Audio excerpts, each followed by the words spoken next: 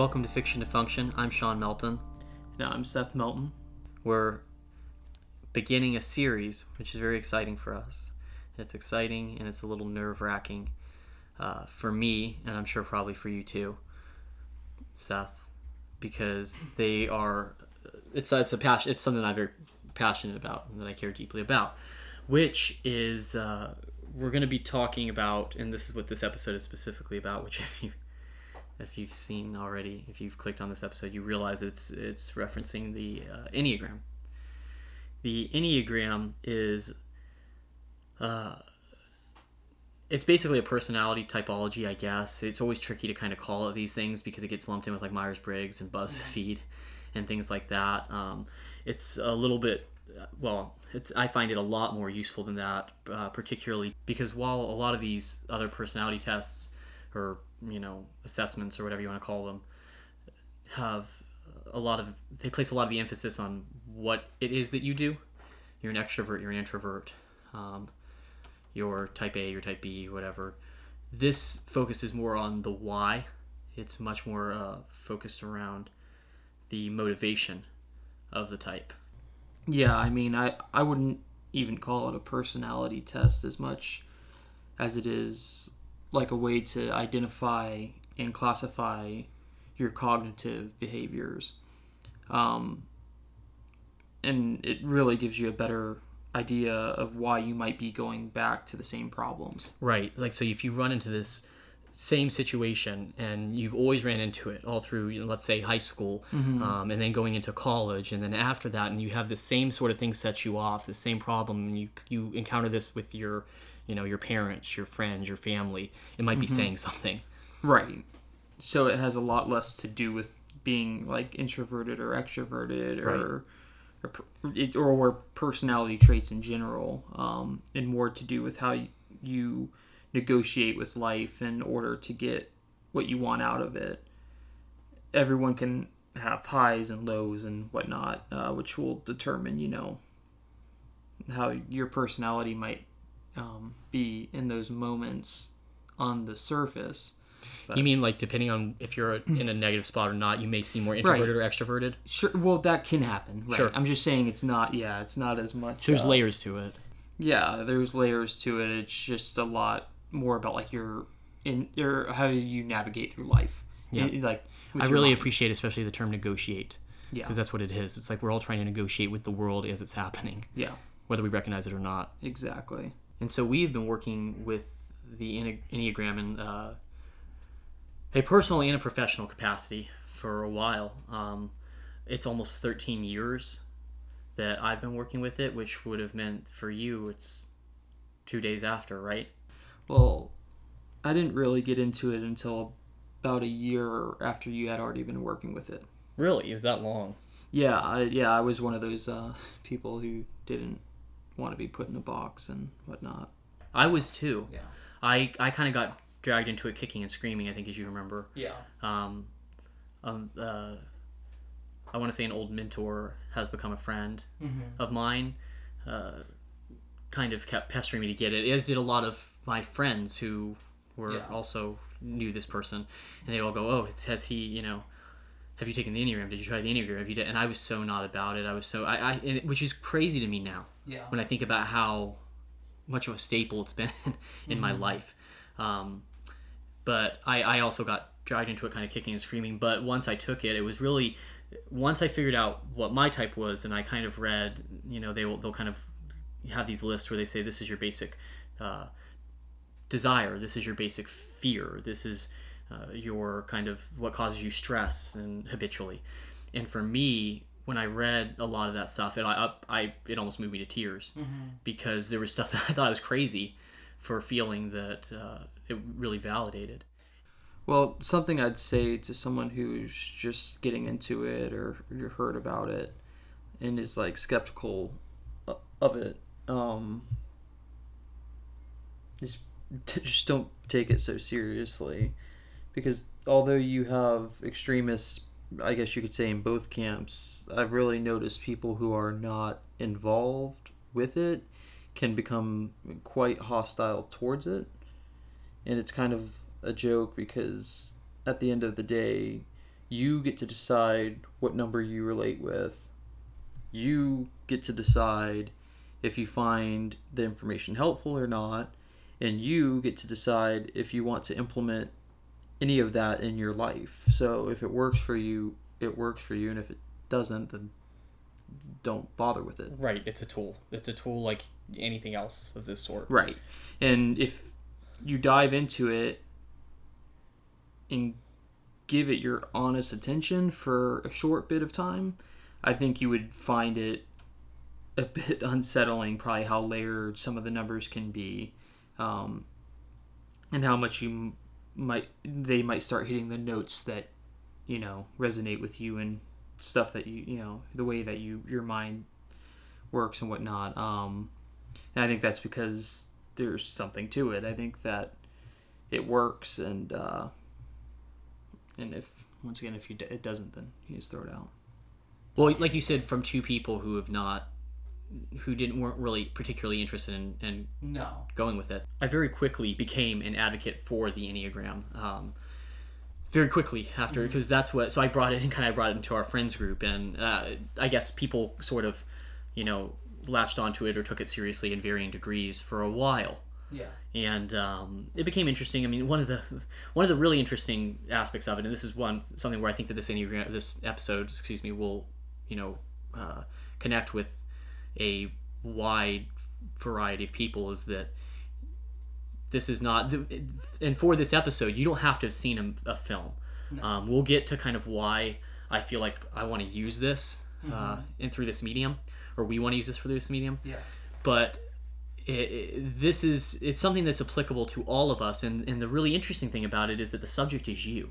And so I think that's one of the reasons when I brought it around, it's like, why would you not be a little bit interested? I'm asking you questions about yourself. If I sat here and asked you what your favorite coffee is and what your favorite movie is and what your favorite band is, the subject is you, so it's of interest. Yeah. And the hope is that, you talked a lot about this idea of we don't want to be put into a box. Right. The whole thesis of the Enneagram is that you've kind of lived in a box, and the hope is to get out. Yeah. The Enneagram is a sort of, think of it as a map of the human personality. It's not the essence of you. No. But it's a piece of you. It's a piece of you. It's a part that kind of overworks sometimes. We say a lot. It's not the essence of you. It's just how your brain works, which is kind of what you were saying. Yeah. It's where your habit of attention kind of. Well, yeah. Something I've said a lot is you are not the Enneagram number. The or number. Type. Or yeah. You are not the type. Well, you're not the Enneagram number. The number is you. Right. Or type. Which that was something that helped me a lot personally, because it helps you not over-identify with a number that you think you might be, even if you achieve that. Or feel closed in by that same type. Right. It's just, again, it's as simple as like I said, where your attention goes. Yeah. We talk about that a lot, so the human brain is a pattern machine. It recognizes patterns, it falls into patterns, and cognitive categorizing. Yes, exactly. And early on, we began to recognize these patterns, and we adhere to them. And for a lot of people, this is so much of what the psychology behind the Enneagram is based on. It's predicated on this idea that it's like, immediately once you come into this world, you are kind of negotiating with the world then, and trying to find how you're going to, get food and shelter, right? And they say, I guess by the time you're 3 and 4 years old, the pattern is kind of set. That's sort of the way that, a friend of ours has kids that are our age, right? But he says, he's like, you'll see when you're a parent, your children come into this world with their temperament. Because there's always kind of this question where the Enneagram is concerned, where, is it nature or nurture? And I think the answer is kind of yes. I think that it's nature, because something that's interesting to think about is when they talk about the childhood wounds, which we might dive into more later, but it's an interesting topic that I've even talked to my wife about quite a bit, because your parents probably are not to blame for as much of the problems that you think they are. Right. Like, so for instance, you and I grew up in the same household. We perceived the way certain things were said to us differently, Oh yeah. and like you could say this moment in my life really defined me and who I am today. And I could say, oh, that same thing happened to me, but it really just rolled off my back.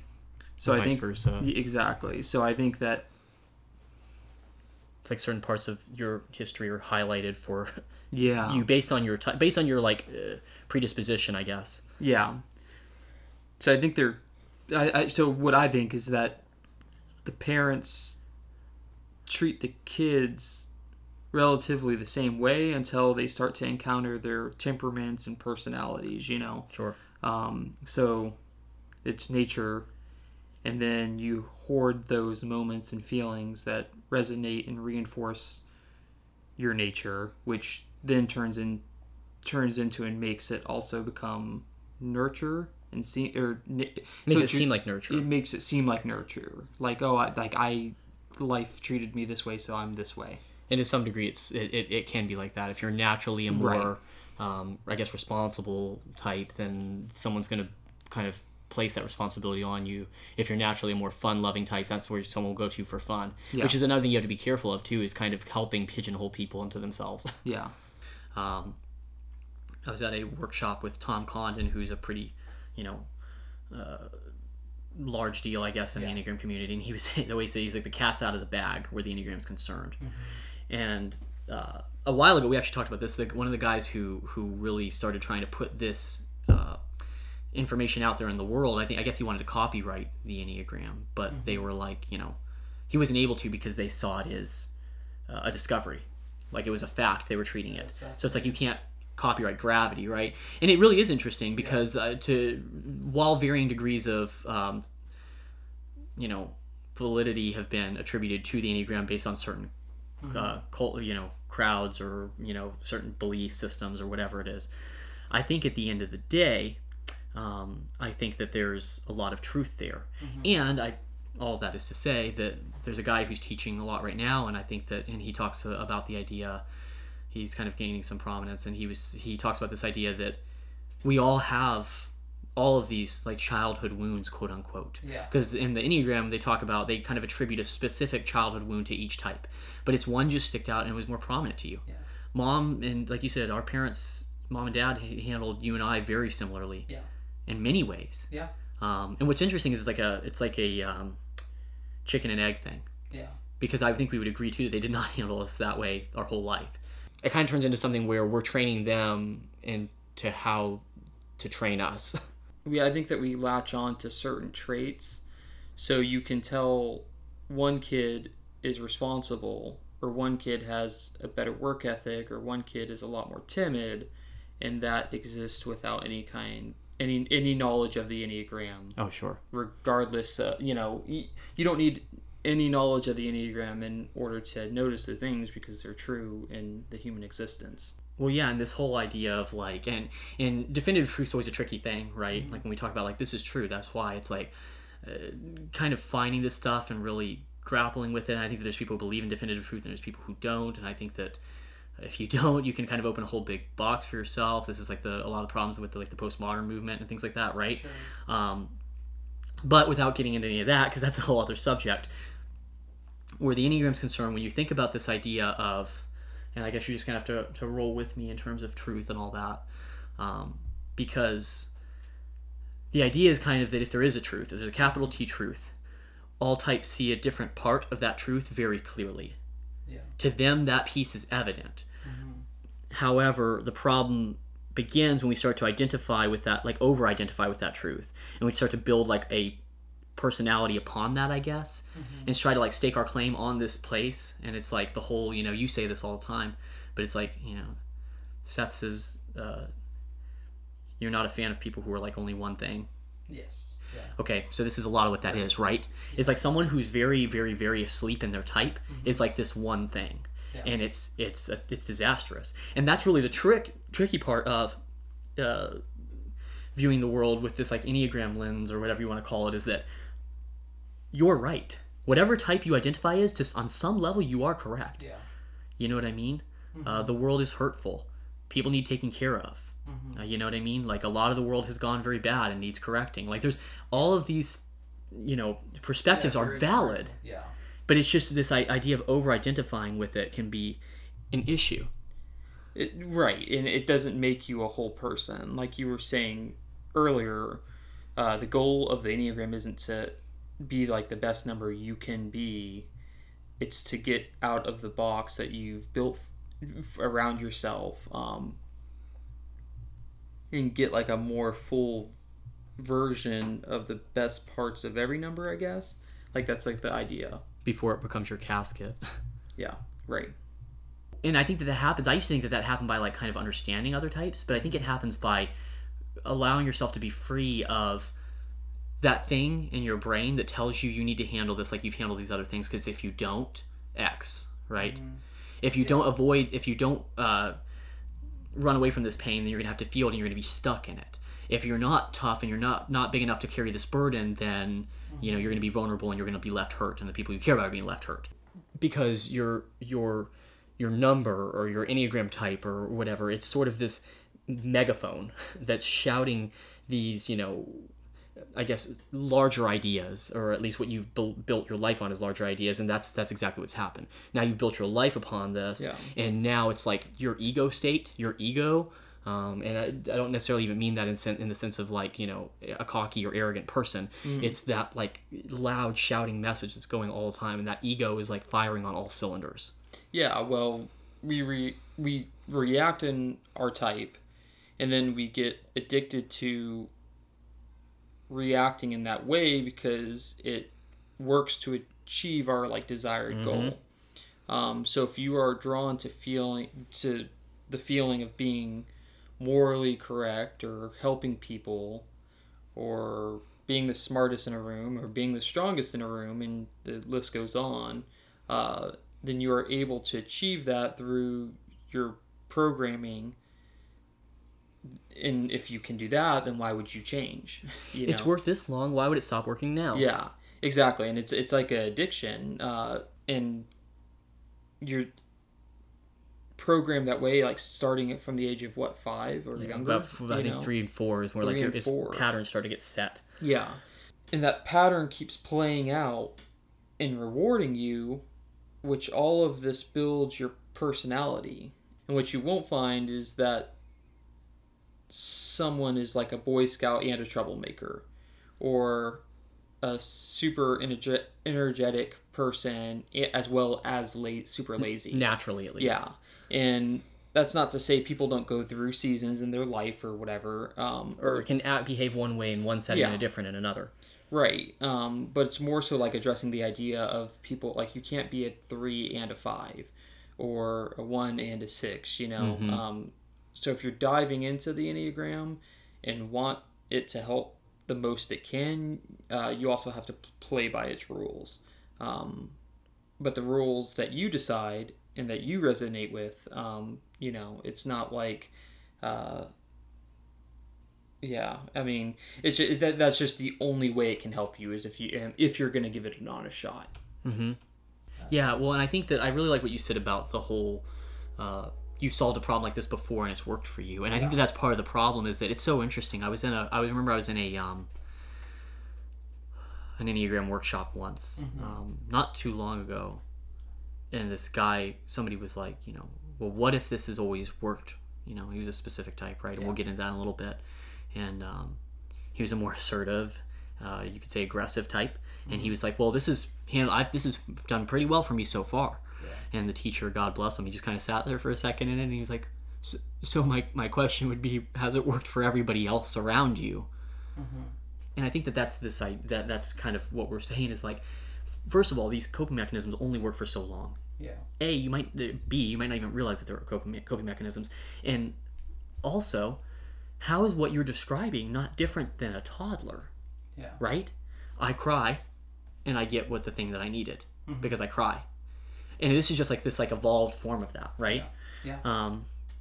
And so, now starting to kind of dive into the Enneagram and kind of how it's set up. To give you a picture, Ennea is the Greek word for 9, and gram is the Greek form for model. So this is just a 9-pointed model, and within that 9-pointed model, so you've got 9 separate personality types. And there's all kinds of things. There's wings and resource forces and all these different elements where, as you said, Seth, kind of people who think that there are multiple types, or there's going to be one that you're dominant in. Yeah. That's not to say that you won't have aspects of other things. Everybody's different, you know what I mean? Right. No 2 4s are exactly alike, which was probably a bad example to use because 4s often think that they're the only one like them. So there's no 2 5s that are necessarily exactly alike, or 3s or 1s or whatever. People are different. They're individuals. Again, this is not the essence of you. It's just how your brain works. Mm-hmm. So within this 9-pointed model and these 9 different types, there are 3 separate triads. Mm-hmm. There is the heart or feeling, there's the head or the mind, and then there's the gut or the body or the reactionary. And so within those, there's 3, you have 3 of each of those. There's 3 heart, there's 3 head, and there's 3 gut. Mm-hmm. Okay? And there's all kinds of various ways that maybe we can get into down the line where each of these types has there's like a social, a self-preservation, and a intimate subtype of each of those types. And some are, more naturally introverted and some more naturally extroverted, yada, yada, yada, whatever. Mm-hmm. And there's a lot of really interesting literature on all that. But in the sake of, walking before we can run, there's these 9 types, okay? And this is obviously not to say that, if you are more, you're not going to be, an intellectual person if you're a feeling-based type. Mm-hmm. Or not to say that because you're a reactionary person, you don't ever think about anything. Or if you're a, more mentally focused type, you don't have emotions and feelings and you don't get hurt. This is nothing like that. We all just have these different ways and different aspects of the personality sphere that we kind of connect with, and there's a place where we kind of spend most of our time. I thought briefly about bringing our friend Trevor in here because he used this really good analogy, but I'm sure you'll hear him in this Enneagram series at some juncture. But he talks about, he referred to the Enneagram as a house, and he said that there's different areas of the house, and you spend, more or less time there.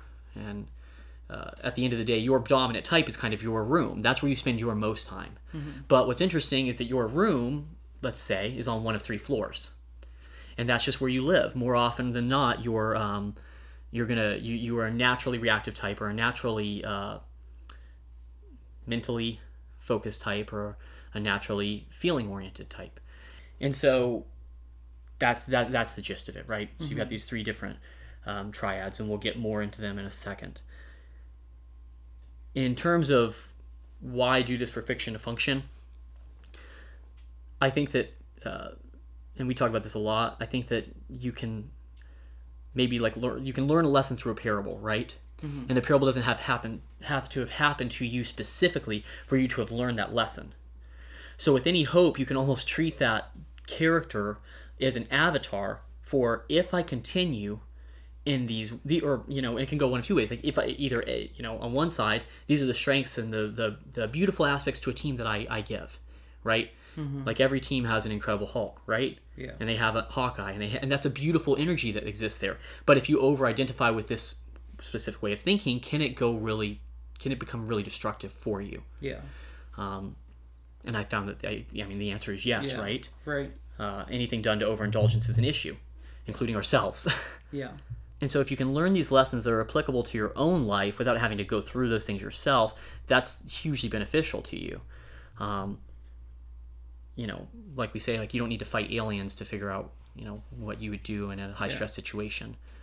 Well, and then on the flip side, it's not to say, if you're going into something that should be said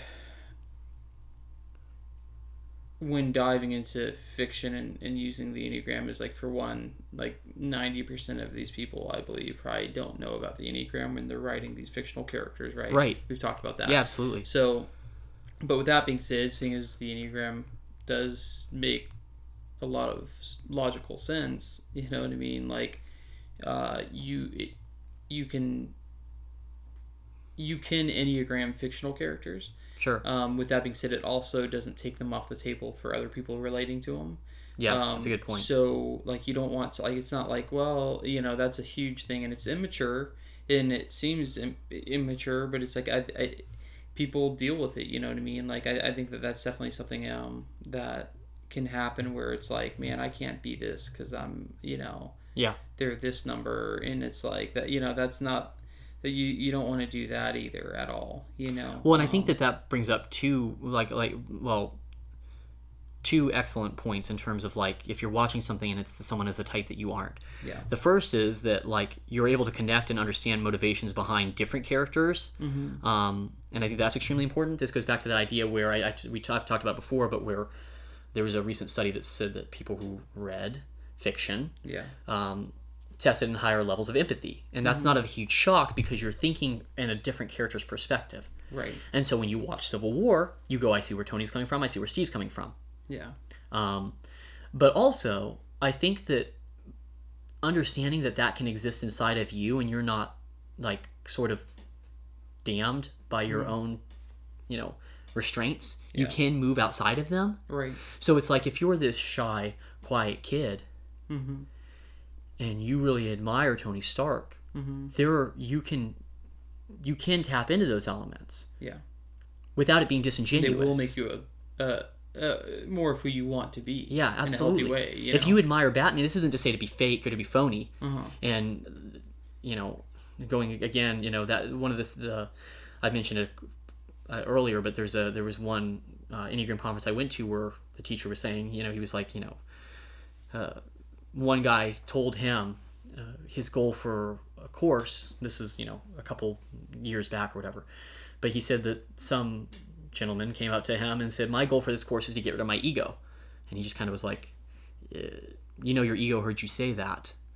You're not going to get rid of yourself, so don't just fake to try to be somebody else. But at the same time, if you admire Batman because he's strong and confident, and because he's intelligent, and because he's vigilant, and he is justice seeking, then those qualities must exist in you, right? For you to admire them so much. Exactly. And then also, on the negative side of it, you know, like, it's like every number can become, like, bitter and disenchanted with life and whatnot. But with that being said, let's say even, like, bitterness, there might be a few numbers that are more prone to falling into that. Sure. And so you could be one number.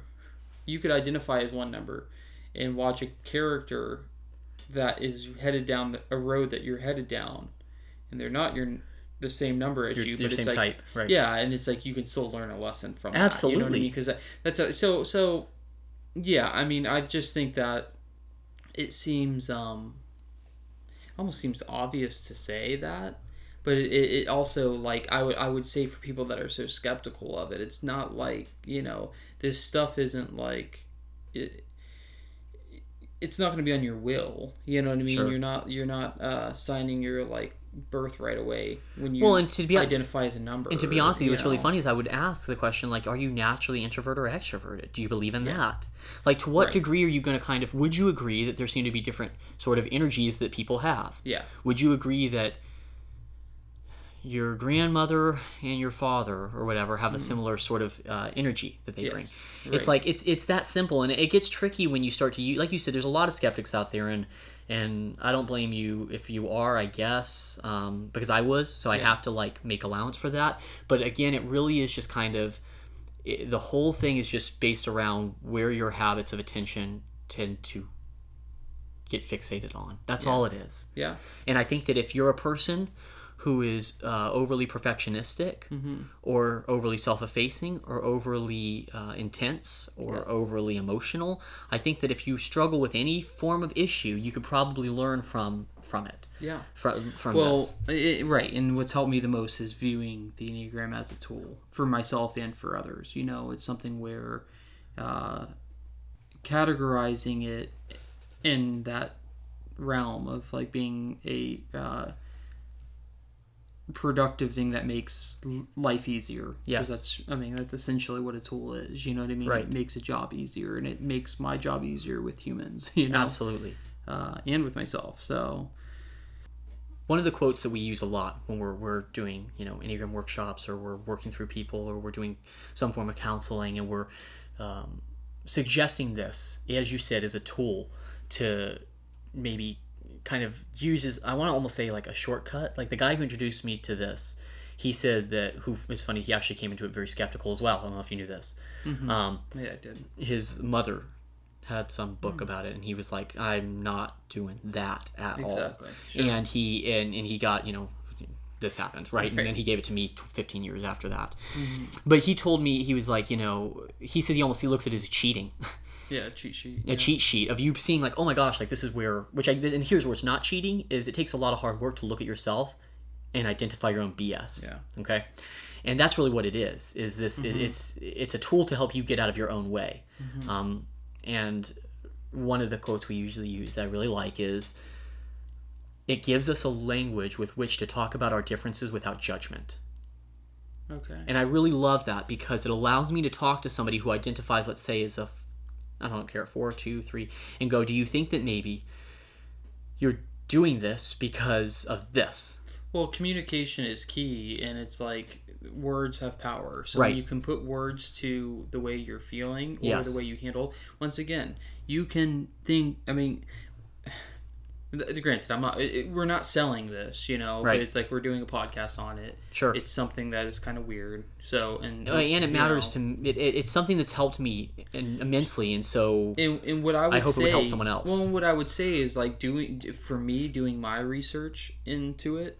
And another thing you're not supposed to do, by the way, is like Enneagram other people. Yeah, we're gonna get there. I know we'll get there, but I'm just saying, like, I will notice someone's a certain way, and if I handle them the way I think that they are portraying themselves to be, like in that spectrum of the numbers. Sure. Right? So whether it's aggressive or not aggressive, or very passive, and they're not really saying their opinion. That's what I'm saying. Yeah. And I'm like, well, what do you want to speak up? Or like, exactly. It's easy to, it just is so, whether, I don't even know what some of these people's numbers are, but it's like in a work area, it makes me like a champion for the people. Yeah. In a way. It makes you more mindful. It makes you more mindful Yeah. of different elements and different perspectives that people have, and understanding that it doesn't matter what this guy has, but he seems like he's not saying something and he might want to, but he's afraid to.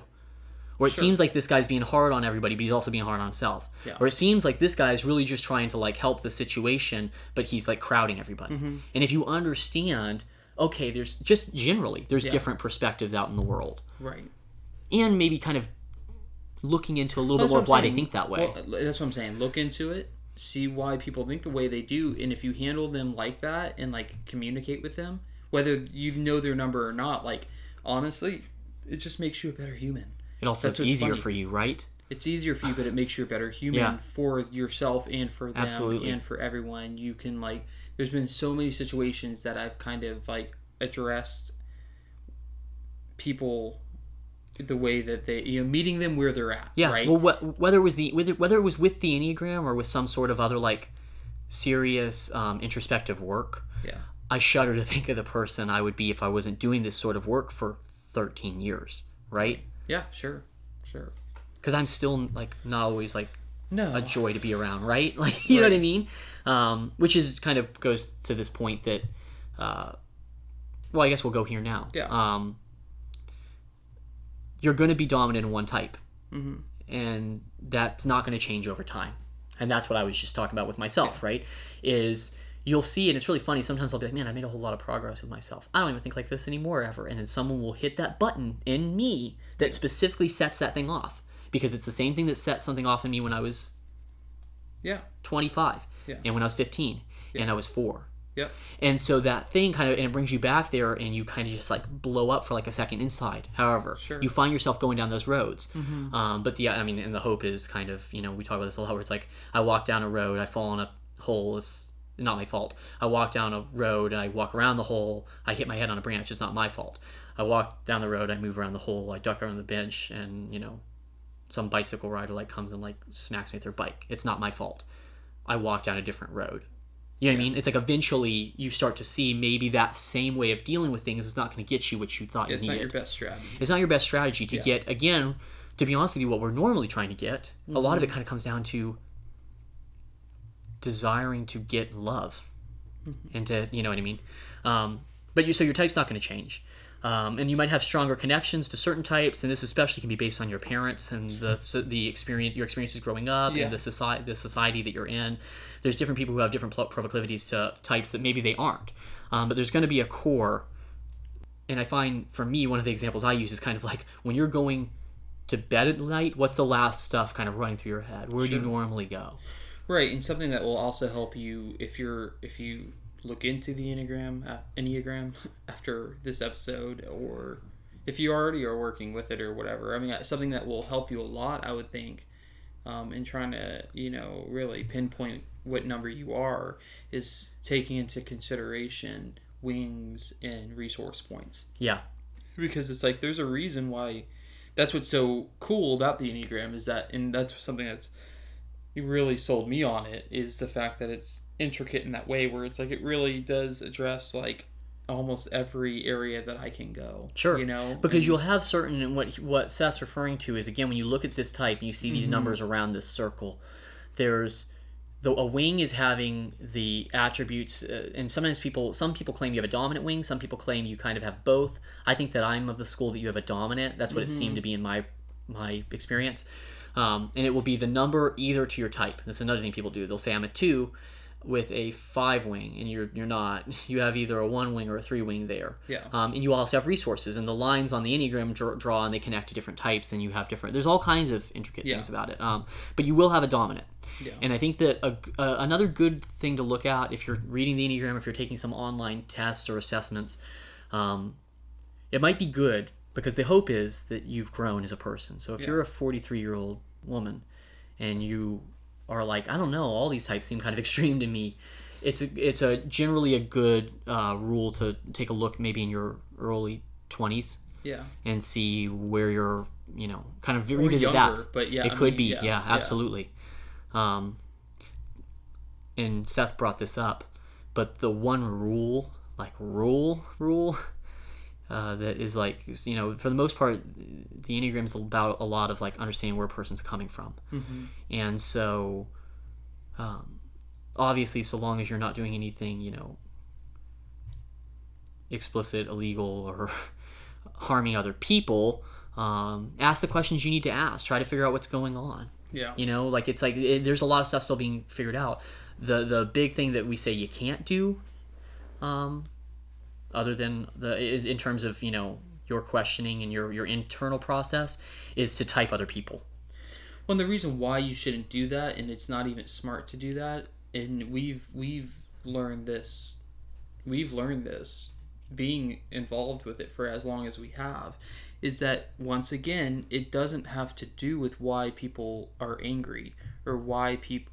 It does have to do with why people... But it's like... It doesn't have to do with the fact that they are angry. Anger, exactly. Anger is not the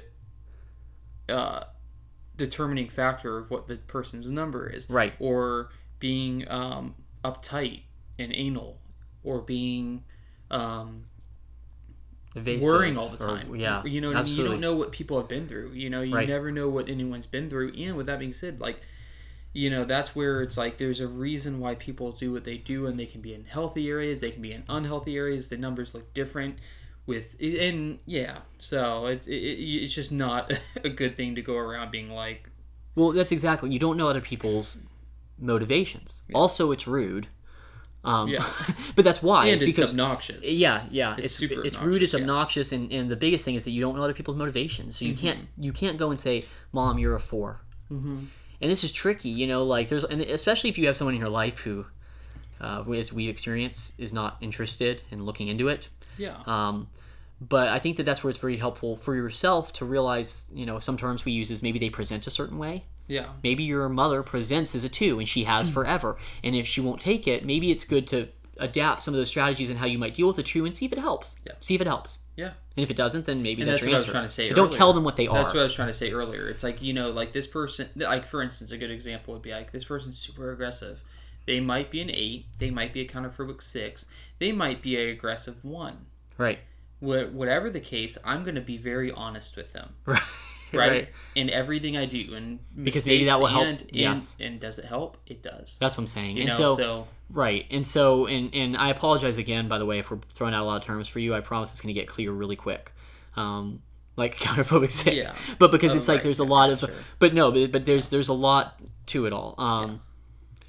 But each person needs to kind of work out their type for themselves because it's a lot of inner work. And with that said, when we make examples of fictional characters, we don't apply this rule to them so harshly. First of all, because they're not going to get their feelings hurt by our projections. Yeah. You know what I mean? Right. Like it doesn't really matter in a sense. And secondly, because again, we're going off of how they present.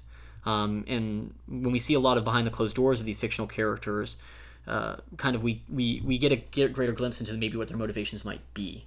And so all the types that we've listed, because I'm gonna use fictional examples to discuss the types.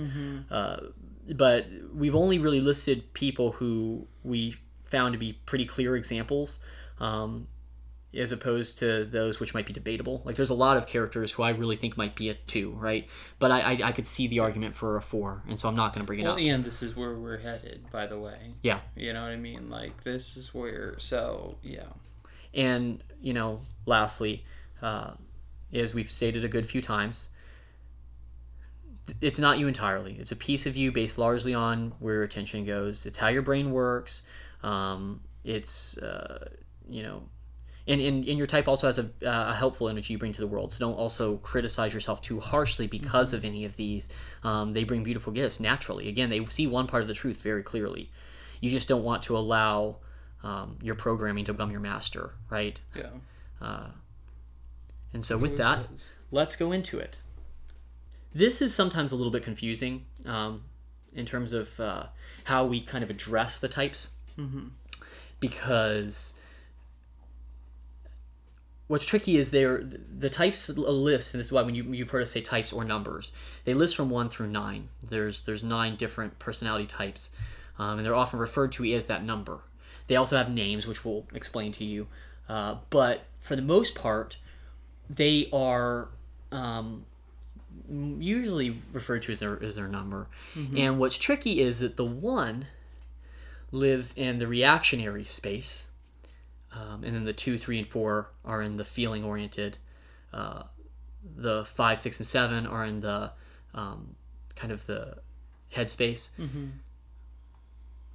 And the 8 and 9, again, are reactionary. So it goes 8, 9, 1, reactionary, 2, 3, 4, heart, 5, 6, 7, mind. But we're going to start with 1, just because 1 to 9, yeah. It made sense to us in this moment now. Yeah. So we'll starting with type 1. That is called the reformer or the perfectionist, is most often what is called. This type is ethical, it's orderly. Rules, procedures, matters of right and wrong, these are things that are very important to a type 1, but not mindlessly. These are those ideals, this sort of like state of perfect being.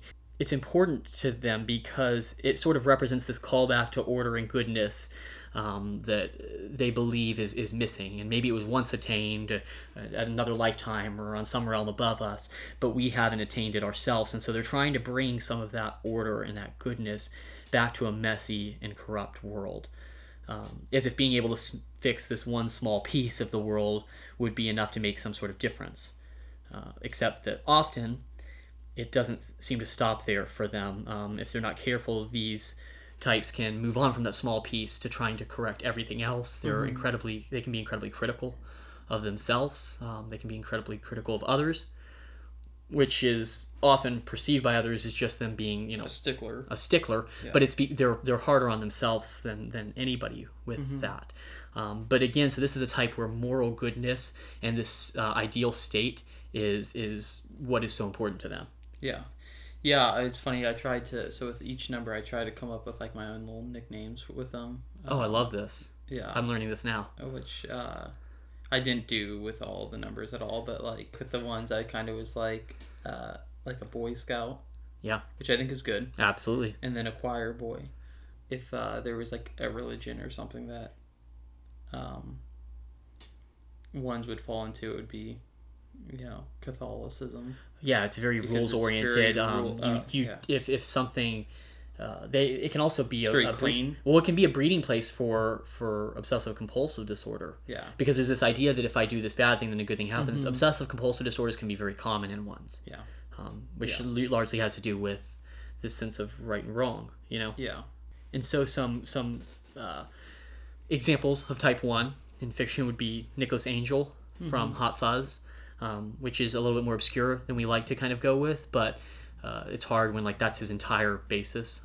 He's very rule oriented. He's very bent on following procedures.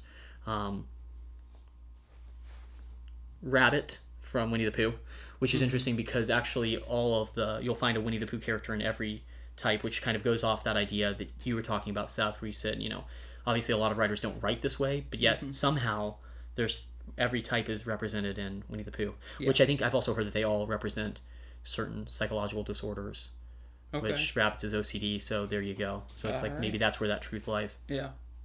Hermione Granger from Harry Potter. Steve Rogers, Captain America. There's a lot of that idealism in there. Inspector Javert from Les Mis. I Never Shall Yield. Stars is all a song about how things used to be and why can't they be that way anymore. Leslie Knope from Parks and Recreation. And then I wanted to throw this one in there just because I just love her so much, and she's actually not a fictional character, but there's been enough fictional renditions of her that I thought I could use her as Joan of Arc. Okay. Again, you're talking about a reformer, right? Yeah, and also Angela from The Office. Yeah. By one. Yep, absolutely. And Michael Bluth.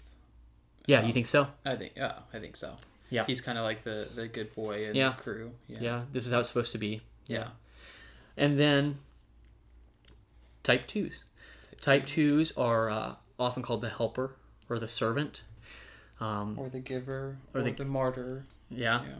And they are, this is starting, if you haven't maybe guessed from the names, are entry into the feeling-based types. Yeah. And so the type 2s this is somebody who is going to be, they're naturally giving, they're naturally generous. Very nurturing. Yes, they're there for you. They're not concerned with aspects in themselves. It's funny, I actually just recently heard, and put a pin in this, I guess, but that Mother Teresa, from an Enneagram teacher recently, spent a lot of time with her, and I think she's an 8 actually, which is interesting. But a lot of people use her spirit as a type 2. Yeah. A type. They're people pleasers. Sure. But not in a way that or they're people, or what would you call that? They're people. They're people. That is it. Yeah, they're people. And not in a social way as much as in a way that they can be people pleasers, but yeah, exactly. But I don't know where that line is for them in a way, right. Because they really feel like other people are more important than them. Right. They're a lot of the times they'll read body language, and they're very vigilant in that way. And then they'll supply you with what you need without you even knowing it. Sometimes, right.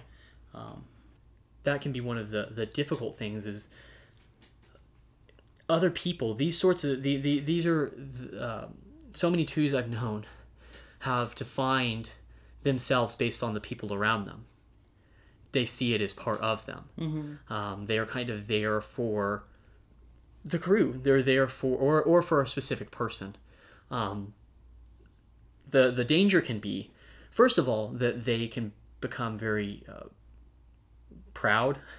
I've heard it explained to me by a 2 very close to me that very close to both of us that they are the one that can go without. Mm-hmm. And for that reason, they see themselves as, if they're not careful, they can slip into kind of seeing them, so they can into pride. Mm-hmm. They can become people pleasing. They can become self-martyring. Yeah. And the difficult thing is that for a 2, the goal for the 2, if the goal for the 1 is to be good, and to be morally good and to have integrity, the goal for the 2 is to be there for others and to love others and connect with this kind of servanthood to them. The tricky thing is that the 2 tries to get love that way, whether they realize it or not. Yeah. And so in a tricky place, you can see this sort of attitude where a type 2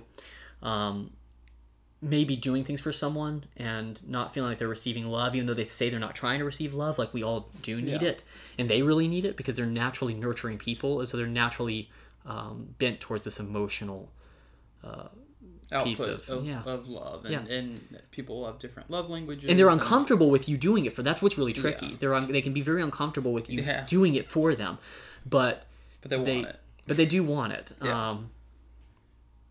It's rough. They're all rough. Some examples of a type 2 are going back to the Winnie the Pooh thing, the Winnie Potter thing. Kanga, you've got this mothering, nurturing energy. She's kind of, I guess, the closest thing to a grown-up. Well, her and Rabbit, I would suppose, in the Winnie the Pooh world, but she's the closest thing to a kind parent in the Winnie the Pooh world in terms of the animals. Superman. Yeah. Clark Kent. The Man of Steel.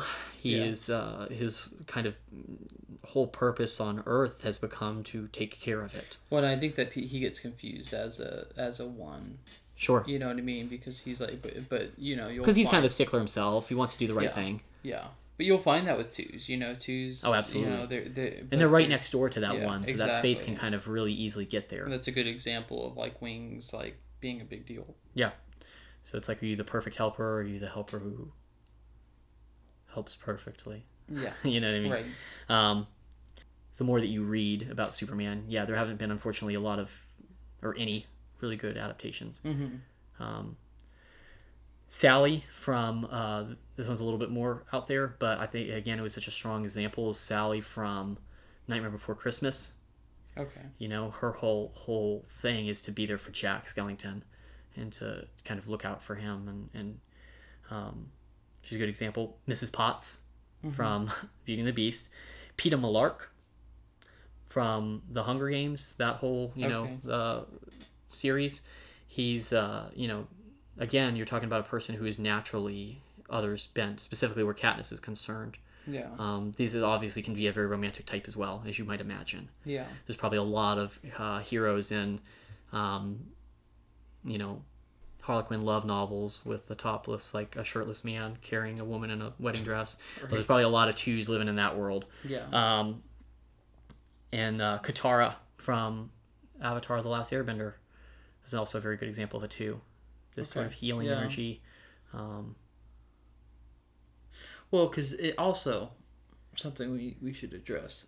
I mean, it's hard because I don't know how deep we're going to dive into this, but Katara, even with you mentioning Katara, even Superman, but it's like, they also, they are connected to the 8, which we'll get on to later, but like, like they... Do you think she is one? Who? An 8? Katara? No. Okay. I think she's a 2. I could see it too. I guess I haven't put too much thought into it, but whatever the case, they also don't get, like, they're not just like, you don't just walk on them. Like, that's not a trait of a 2. A 2 is actually can be very aggressive, romantically, socially. Sure. Emotionally. Well, they're intense. I would say they're intense. I would say so too. You're talking. They are.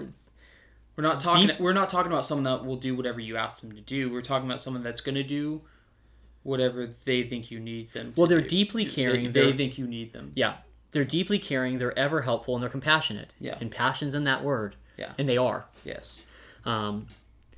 Type 3 is called the performer or the achiever. Yeah. This is again in the heart space. And if the 2 gets their love by caring for other people, the type 3 gets their love by looking good. Yeah. Living life and looking good doing it. Yeah, I was, I would say the charmer. Absolutely. I would call him, is like the charmer. Oh, what's your name for a 2? Did you say the that? giver or the martyr? Oh, that was I was it. trying Okay, to think cool. of like a positive and negative a little bit, just because like for instance like a 2, like they are giving. Sure. You know, they're very giving. It's like, but also they're like martyring, and I don't know if you've ever met someone who's like a martyr, but it over stupid things, but it's very frustrating. Sure. You know, it's very unhealthy. So what are your names for the 3? Well, 3, I was trying to think of it, but I'm like, you know, I would say like a charmer. And that's actually positive and negative, I feel like. Sure. Because it's like, you know, I don't think that being charming is a negative thing. I know it almost like, it almost, you could think of it like a deceitful thing. Yes. But it's like, you know, being charming is like quite a strength, you know, especially, Sure. and I've seen people, specifically 3s, use it for good, you know. Absolutely. But also a role model. Yep. We've talked, you know, and I know that They that's really can be a card on one of the tests, but it's like, you know, it's like they really are like the pinnacle of like a productive person. Yeah. Absolutely. You know, the in a 3 lot of energy is it's an important energy, because what you're talking about with this sort of person is a person who is, they're often optimistic, they're go-getters, they get the job done. They are, it's so funny, an adjective often used to describe the 3 is attractive, but you will find 3s that doesn't necessarily have to do with the physical appearance. It's an air that they bring. Yeah. It is an attractive air. It's an air that you want to be around. Yeah. The 3s at their absolute best are kind of out there saying, I'm the best and so are you. Yeah. And if you're standing next to a 3, you feel like you can do Awesome. anything. Yeah. They are very hard. You know, again, when we talk about the wings, it's going to be one of the things on either side of you. So the 3's wing would either be a 2 or a 4, which are both heart types. So it's like they're all heart. A friend of ours has said, he said in an Enneagram panel we did once, he's a self-identified type 3, and he said that it took him a while to figure out that everything he did was based out of feelings. Yeah. And that can be the difficult thing for the 3, is that they have a conflicted relationship with their own feelings.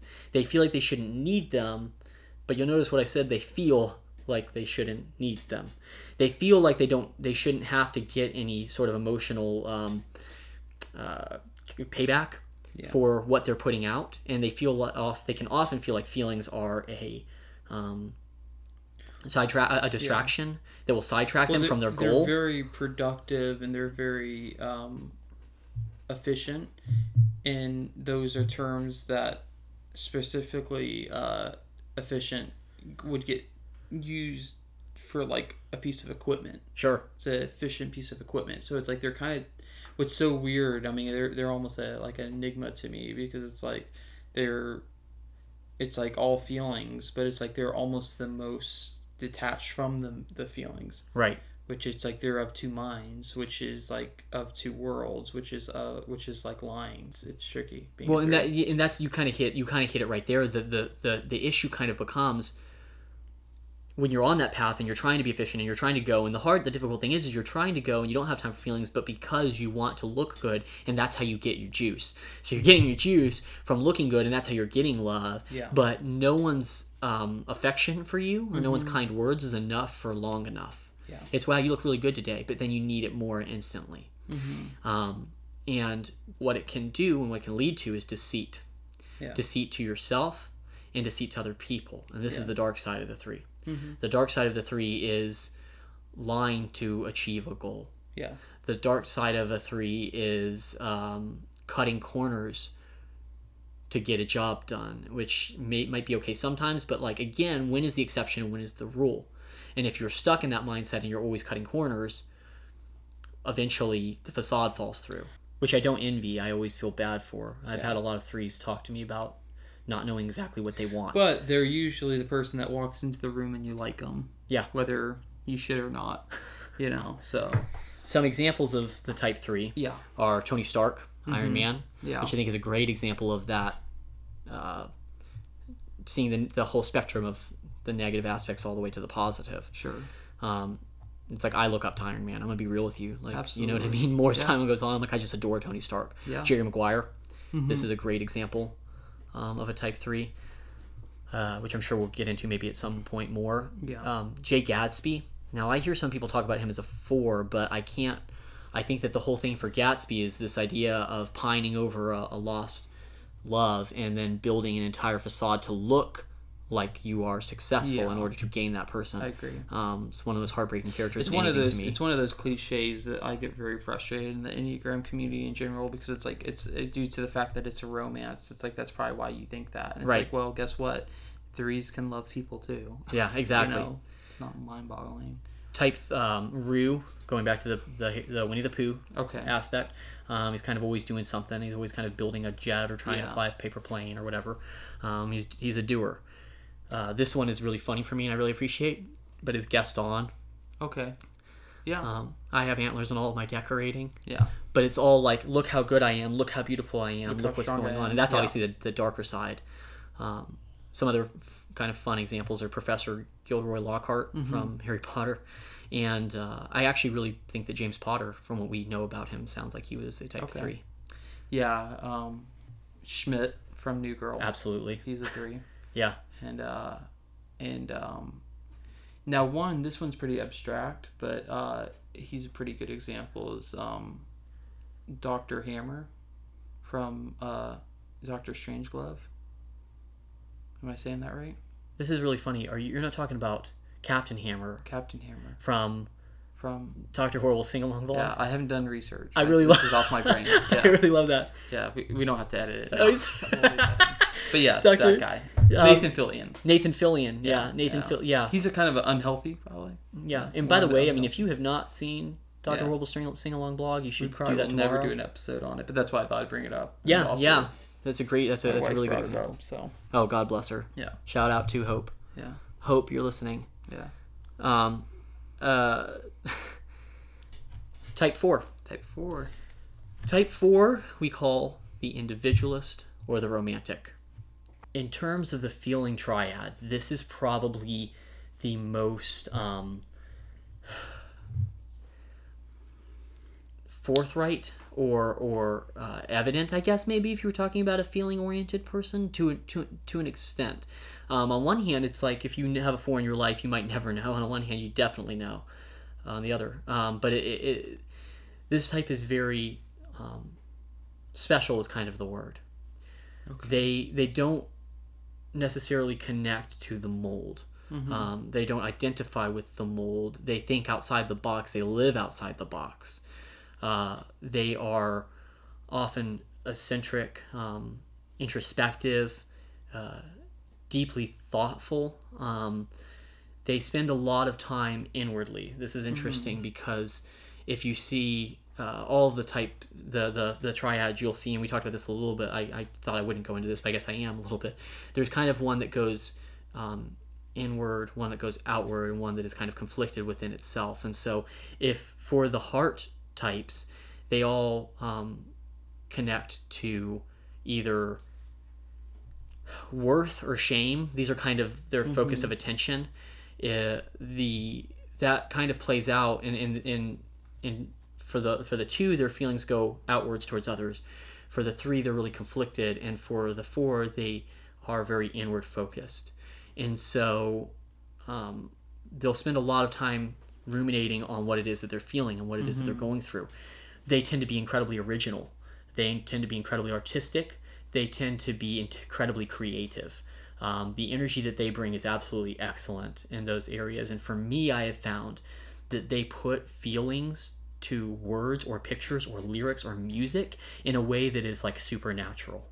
Yeah. They're super authentic. They're incredibly of being human, you know. Well, authenticity is that's the focal piece for the 4, right? Yeah. Is I want to be the real deal. Sure. Now, unfortunately, they can struggle with whether or not they are the real deal, which is really, again, sad. Well, there's this. I mean, like I would call them the dreamer. Yeah. You know what I mean? And with that being said, it's like it's hard because it's like, you know, dreams are fickle bitch, I guess you could say. Sure. You know? They're you can definitely fall victim to dreaming, you know what I mean? Absolutely. And it can also, you know, motivate you to do great things. And I think that 4s in general, you know, deal with that. Absolutely. You know? So, and I think that, and that's, they're probably in their heads the most out of the 3. Well, yeah, they're definitely inward focused, right? Yeah. Yeah. You mean out of the 3 heart types? Yeah. Out of the 3 heart types, yeah. Well, and it helps that they're next door to that 5. Mm-hmm. You know, they which is where we'll start into the mind centric types. But the 4 is, again, they're very they're called the individuals for a reason. Mm-hmm. These types are, again, they're deeply feeling, but not just, they can also be deeply empathetic. Yeah. On one hand, like you talked about feelings and how they can easily become selfish, and I think that this is a really good example where they can become a virtue or a vice, because the fear for the 4 is letting the feelings run the show. Yeah. And if you overindulge in those feelings, it can really be difficult. They're probably the most human, whether you like it or not. Yeah. You know, Most honest about being human, at least. Yeah. And that's exactly it. And again, so you're going to find, and you know, brooding, authentic, melancholy, pensive. These are all types that very much they can, and when that's the fear, that's the danger, is that you can go, there's obviously a very dark side to that, and it can be really timid. Like you said, it's very fickle, right? And the line between, and this kind of goes for all the types, the line between their truth and their reality, the line between their vice and their virtue, the truth between the issues that they can have in the world and what they're seeking, can be right next door to each other. Yeah. So when does, you know, which is true for everybody. Well, that's what I'm saying. And they're so in touch with that, and it's like you could call it. You know, it's so easy to call it emotional, but it's like if your mind doesn't work that way, then it's like, who are you to judge that? Yeah, that's what I'm saying. Like, you don't know, like, you don't understand what's going on inside an intense feeling for them, or at least they say that. Yeah. And that's part of the whole thing, is that there's always there can be this energy of, you don't get what I'm going through. Yeah. It's very real to me, and it is. And I think that's the thing that's important. I think it's really easy. We talk about a lot of which types get beat up in workshops, and 4s can get beat up in workshops a lot. Yeah. Because it's all like, oh, your head's just in the clouds. Well, I think we've said this too, but it's fascinating because it's like, I genuinely don't think I've met one 4 that's the same. And I'm not, I almost hate to say that, because I don't want to like indulge their stereotype, their ego, and their, you know, make them feel special, but you know, but you are. But it is. It's crazy. It's like, I've never met one 4 that's the same. But it's true. Yeah. You know, you are special. You are unique. Right. The difficult thing for the 4, though, is that there's very much a grass is greener ideology. Yes. Which is what's tricky, because they can see those qualities in other people so clearly sometimes, but not in themselves. You know, one of our close friends, he, you know, identifies as the type 4, and this has really meant a lot to me, because they, in a lot of books and things like that, they say that the focus of attention for the type 4 is on what is missing, but he said he feels like a better way to put it is what is hidden. Yeah. It's there. You just got to look for it. Yeah. And I think that does it, right? Well, we'll get off 4s in a second here, but with the whole idea of like the grass is always greener, and it's like they're constantly dream. Like I said, I'm like, I would identify them as like dreamers. The problem with like dreaming is that you get expectations, and then expectations turn into the grass is always greener. Right. You know what I mean? Because you always, like, life is always going to let you down. Let's just be honest. You know, people are always going to let you down eventually. And it's like, yeah, I just think that it's something where you definitely fall victim to your expectations. And that's something I think I've seen happen. I've seen happen with everybody, but it especially hits 4s hard. Yes. You know? And then they become Eeyore. Right. Which, hey, here you go. Yeah, Eeyore is the example of which is from Winnie the miserable, by the way. But Eeyore's my favorite. Well, I like. Oh no, who was your favorite? Pooh. Growing up, Pooh was. Yeah, that's right. I knew that. Yeah. Who was your least favorite? Christopher Robin. Of the animals. Silly old bear. Probably Piglet. My favorite was not to knock on any types here right now, but we're talking about it, right? Yeah, my favorite was Eeyore. Mm-hmm. Well, no, my favorite was Tigger. Eeyore was a close second. I remember. My least favorite was Rabbit. Yeah. But No disrespect to the ones. Yeah. He's just like, he was so uptight. Mm-hmm. But yeah, so with the fours, Eeyore, Anne of Green Gables, Heathcliff from Wuthering Heights. Mm-hmm. I mean, it's like a life of brooding. Yeah. That entire romance is very four-centric. Right. Luke Skywalker, he's always like, looking for what's out there. Yeah. Jack Skellington, this is actually one of my favorite examples, is if you've seen or if you will ever watch A Night Before Christmas. His whole thing is that he gets tired of Halloween. He's been there, he's done that. He wants something new, he wants something exciting, he wants something creative. Yeah. And for him, that's Christmas, but he fundamentally misunderstands the, goal of Christmas. Yeah. And the Tin Man from The Wizard of Oz. Okay. Which is a really great example of this idea of, I always think of, I'd be charming, I'd be gentle, I'd be awfully sentimental regarding love and art. Yeah.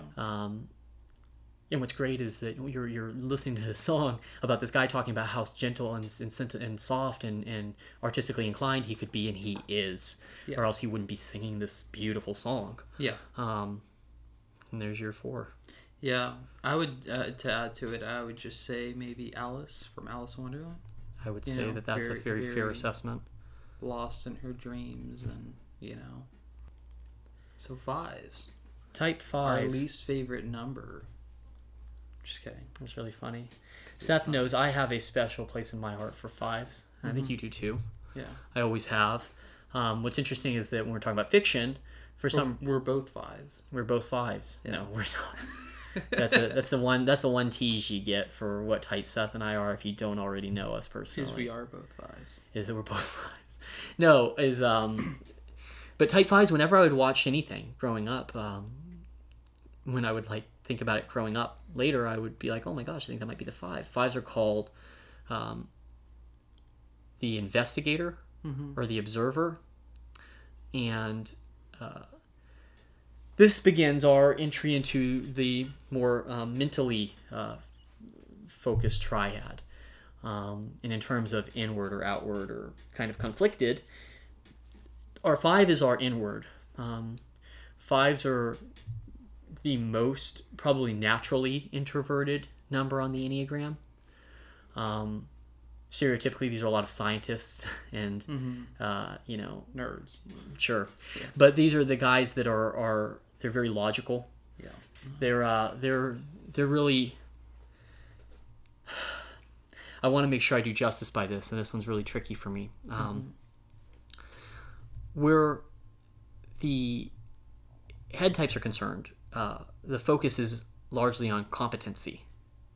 Well, that's I guess I would say the specialist, if I had to. Yep. Because I'm what's fascinating with the 5 is that usually, and I agree, I agree with this very much so, is that life is extremely short, and that you only have time to get good at a few things, and it's I think that they take that into consideration, and then they get good at a few things or one thing, sure, very well, and it's that's very admirable, Yeah, well, I actually love that because it is admirable. It also can get difficult because in terms of the competency piece, the 5 sees themselves living in a world that asks a lot of them, with them having limited resources. And so they can get tuckered out very easily in social settings. They much more enjoy observing something. I mean, hence the name, kind of being on the fringes, and not just of society literally, in terms of in an actual room full of in a social setting, but I think oftentimes in even in culture or idealistically, they're very interested in asking the why questions. And they can often get a lot of enjoyment from just asking the why question. They live inside their head. It's often said, very quiet external life, very loud internal life. They're thoughtful. They're naturally intellectual, which is funny because we have a friend who does not appreciate that term, right? And he's identifies as a 5. But what was his reason for not liking the intellectual term? Is it the connotation? Yeah. Which I understand, but I mean it as a compliment. Yeah. They like thinking about. very often they can really appreciate art. Like you said, specialists are specialists. So so there's a lot of time that what it is that they're collecting, the information that they're taking in, it's probably the best of the best stuff, right? Yeah. So if they really like music, they're going to be really interested in these like fringe, like I know a lot of fives who are big fans of Nine Inch Nails, right? Trent Reznor and things like that. There are also a lot of fans of the works of David Fincher. I mean, and this probably has to do with my whole, again, that five energy that I really do love, although I do not identify as a five. A lot of Fincher's films are very five-centric.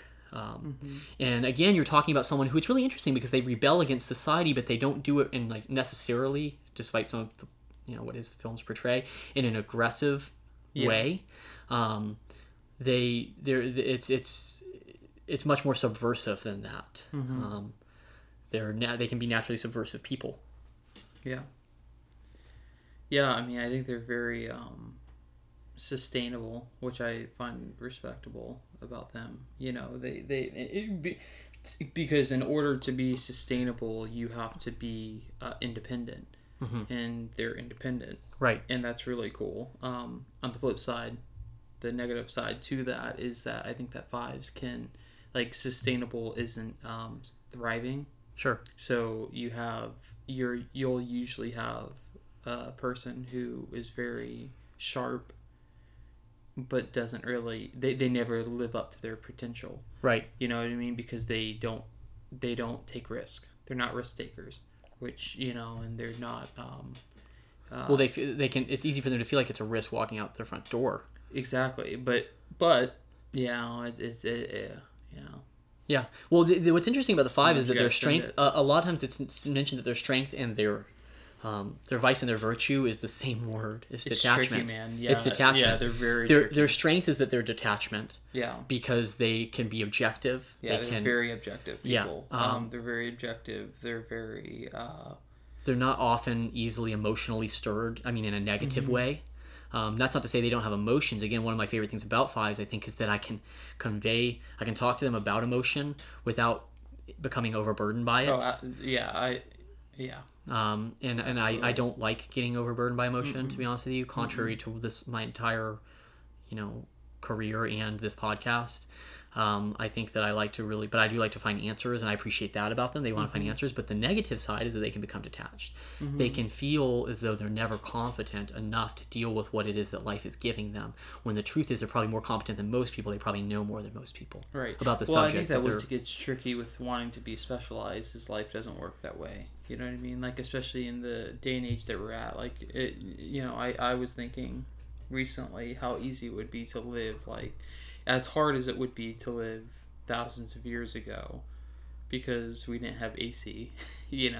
On the flip side, it would be easy because you kind of just grew. For my mindset, like, you just grew up and you did one thing and you got super good at that one thing and you became specialized at it. Sure. You became a specialist. Now there's almost too much out there. Now there's so much to become. It's like, what do you become specialized with? What do you the amount, because just think about this, like how long it took to cook dinner. Right. It would be like half the day. Yeah. So it's like now we can cook dinner in 2 minutes and spend the rest of the time learning. We're more smart than we've ever been, and that's actually like a curse as well as being a blessing. Sure. And with fives, it's like I can't, I can imagine. Yeah. I should say that it's extremely tricky to want to be specialized in something and feel like you're specialized in nothing, because life is there's just so much being thrown at you constantly, Right. Which I think that you're speaking, and this is the case for all the types, right? It's like what we're talking about, and it's interesting if you're listening to this. The effort is noticed. Well, and yeah, and it does matter, because I feel like everyone that I've talked to who is a five, they're pretty sharp. Well, and I think that, to be honest with you, that's what I'm saying, is I think that you're with all these types, if you're listening to this, I think that you can really, you're going to be able to connect, right? To this, because again, we all have aspects of this, but anything that we said about any of these types, the 1, the 4, the 3, these are the 5. this is something that they feel like you're talking about this. You don't identify as a 5, but you understand this aspect. But for them, it can be a constant, right? Sure. Some examples of the type 5. Winnie the Pooh. You have Owl, who kind of lives off in this, away from everybody else, has all the books, is very interested in knowledge. Martian Manhunter from DC Comics is a really good example, and actually one I really love. Talking about David Fincher, Lisbeth Salander from The Girl with the Dragon Tattoo, and Driver from Drive is an example we use a lot. Is a 5. Sherlock Holmes. Sherlock Holmes. What's interesting, and this can be an article debate. Specifically, though, I will say BBC. Yeah. BBC Sherlock, and that's actually one of my favorite examples of a type 5. Yeah. And there can be some. I'm glad you clarify the BBC one, because there can be this discrepancy between whether he's a 5 or a 3. In Doyle's books. Yeah. Yeah, I haven't read enough to. Nor have I. Type 6 is called the loyalist, or the loyal skeptic. This type is incredibly, in case you haven't guessed by the name, loyal, committed, dutiful. They take, they can be very responsible. They really can be pillars of trust. Because they take promises and very seriously. They can have a hard time trusting others, because going back to that headspace, for them it's conflicted. Their mental processing. On one hand, they're constantly going inside their head, but they also are trying to do as they live. It's often said that they are they can identify as a soldier in somebody else's army. Okay. They can have sometimes a conflicted relationship with authority. They either adhere to it completely if they trust it, or they're very distrustful of it. Safety and security are very important aspects of life for the type 6. So I figured this out with the 6. Because, what'd you figure out? Well, so what my name for 6 would be the thinker. Yeah. And I think that it's fascinating because like a 5 would be considered the one that thinks the most out of the head types, and I don't agree with that. I've come to definitely not agree with that, because the 5s are 8, like they think about like a few things a lot, and I respect that. Like they're very obsessive with a few things. Yeah. Whereas like a 6 is obsessive about everything that they're thinking all the time, and I think that that's a double-edged sword, because your thoughts don't define you. So if you spend too much time with them, you become something that you could never be, therefore becoming like an oxymoron of a person. Sure. So it's like you're like aggressive but you're timid, and you're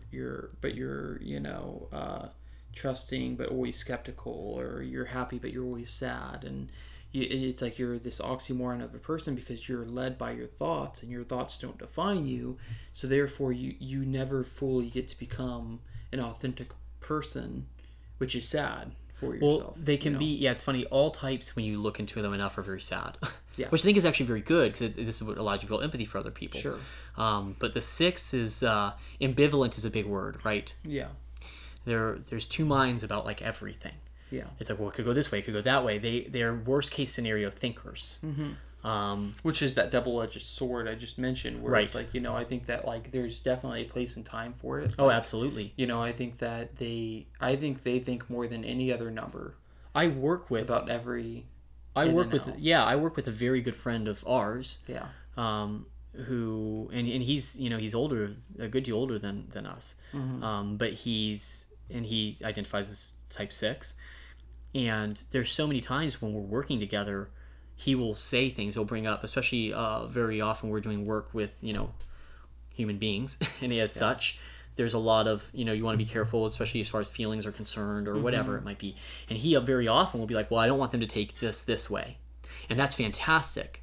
Because that energy is hugely helpful. It's been helpful in terms of a lot of the writing that I've done for this episode, because I want to be very careful about what is being said. It's crucial to be critical, right?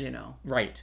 And so it's really great to be able to say, look, and make sure that you're not hurting anybody's feelings, when especially that's not what you want to do and all that jazz. But when you think about that all the time, it can be paralyzing.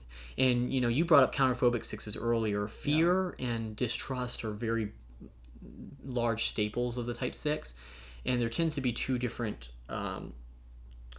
reactions to that. There's phobic and there's counterphobic. So phobic, and I guess I'll say this now, but the Winnie the Pooh character is Piglet. Yeah. And so you think about like deer and running around everything and being afraid, and then there's counterphobic, which is I'm afraid of it, but I'm going to try to face it, which is going to be very different than another type that we'll talk about a little bit later. Well, we've brought it up a few times, so I might as well, but there's a type 8, which can be very confrontational, but they're a very different confrontational. This one is based purely out of fear and mistrust and anxiety. And so at the end of the day, here you have really one of the most like responsible, loyal, good-natured, very often, people that you'll ever meet, but they can also be, I'll tell you this right now. It's like the hardest enemy you're ever gonna fight is your mind. Right. And it's like they are in that battle trench all the time. All the time. You Right. know, more than anyone, any other number. That's something that I feel like I've come to learn throughout my life. Well, anxiety disorders, and these can be very prevalent in these. And again, you could have, there's a lot of people who, say, here's an example, and actually I think he might very well be an 8, but an example in fiction they use a lot is Tyler Durden from Fight Club. Is an example of a 6. Yeah, I see that a lot. Okay. But regardless, I see what they're saying in terms of this, like, I don't trust things, I don't like these things, so I'm going to attack these things. Yeah. You really can see a lot of people.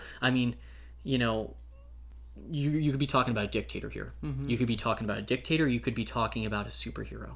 Yeah.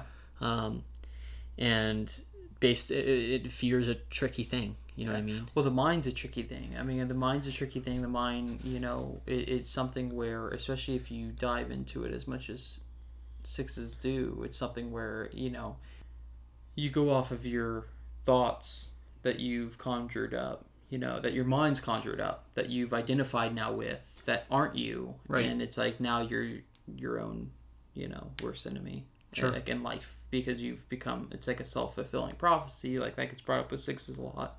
But it's like because they, they definitely fall victim to their mind, which is like almost a separate part of them because they have the biggest mind out of any of the other numbers. Right. In a way, is what I would say. Some examples of the type 6 are C-3PO. Okay. I know a lot of 6s who hate this one, and I'm sorry, but George Costanza from Seinfeld. Okay.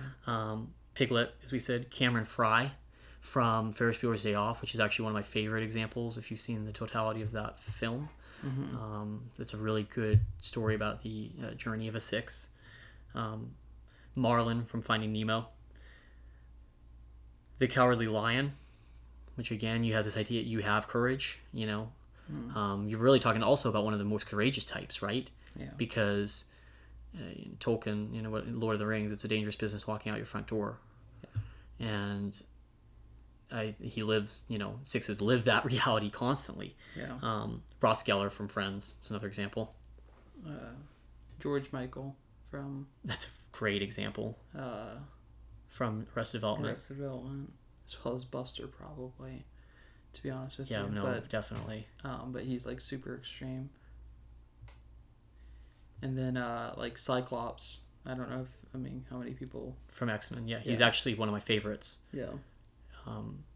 He's and he's actually, when we talk about the hero he's actually a great example because pretty recently in the comics he's been, a few years ago at least, he was having a really hard time because he was starting to feel like Charles Xavier's plight was not panning out, and so he kind of started, he didn't go as far as Magneto, Yeah. But he started going to that realm where he was going like, you know what, screw all this. But for the most part, Scott is always doing the right thing. Yeah. And he's very loyal to the cause. And even when he moved out of that space, it came out of fear and distrust and a desire to protect the people who he cared about. Six is in a good place, you know. Yeah. They talk about, there's a word used a lot, sanctuary. Mm-hmm. And I really love that. It's a safe haven for people who are afraid and weary in this very dangerous world. Yeah.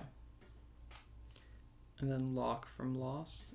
So I love that you brought this up, Seth. And Lost is one that I specifically tried to steer away from. Okay. And I tried to steer away from Lost because... Even though it's so plentiful. I know. I just adore Lost. Okay. I love Lost. And did I ever tell you that? Yeah. I think you have. And Lost is... I do. I love it. And I hope to do an episode purely around that. And I didn't use them only because I feel like that's just faded so far from the scene. So I think that it's like difficult to use it. Let's bring it back. All right, with John Locke. Our 20 followers. Yeah, John Locke from Lost. Yeah. Yes, I would say. Do you think so? I thought he was a fun. No, I've went back and forth with it a lot. Shane's really brought me a lot to the Type 6, and I think that there's I think he probably is as well. I think Shane's right. Yeah. Yeah. Just don't tell him that. I won't. Yeah. Well, he won't listen anyway. He's so rude. I'm gonna say rude to you for you because he's saying it to himself while he's listening to this. Me? Yeah.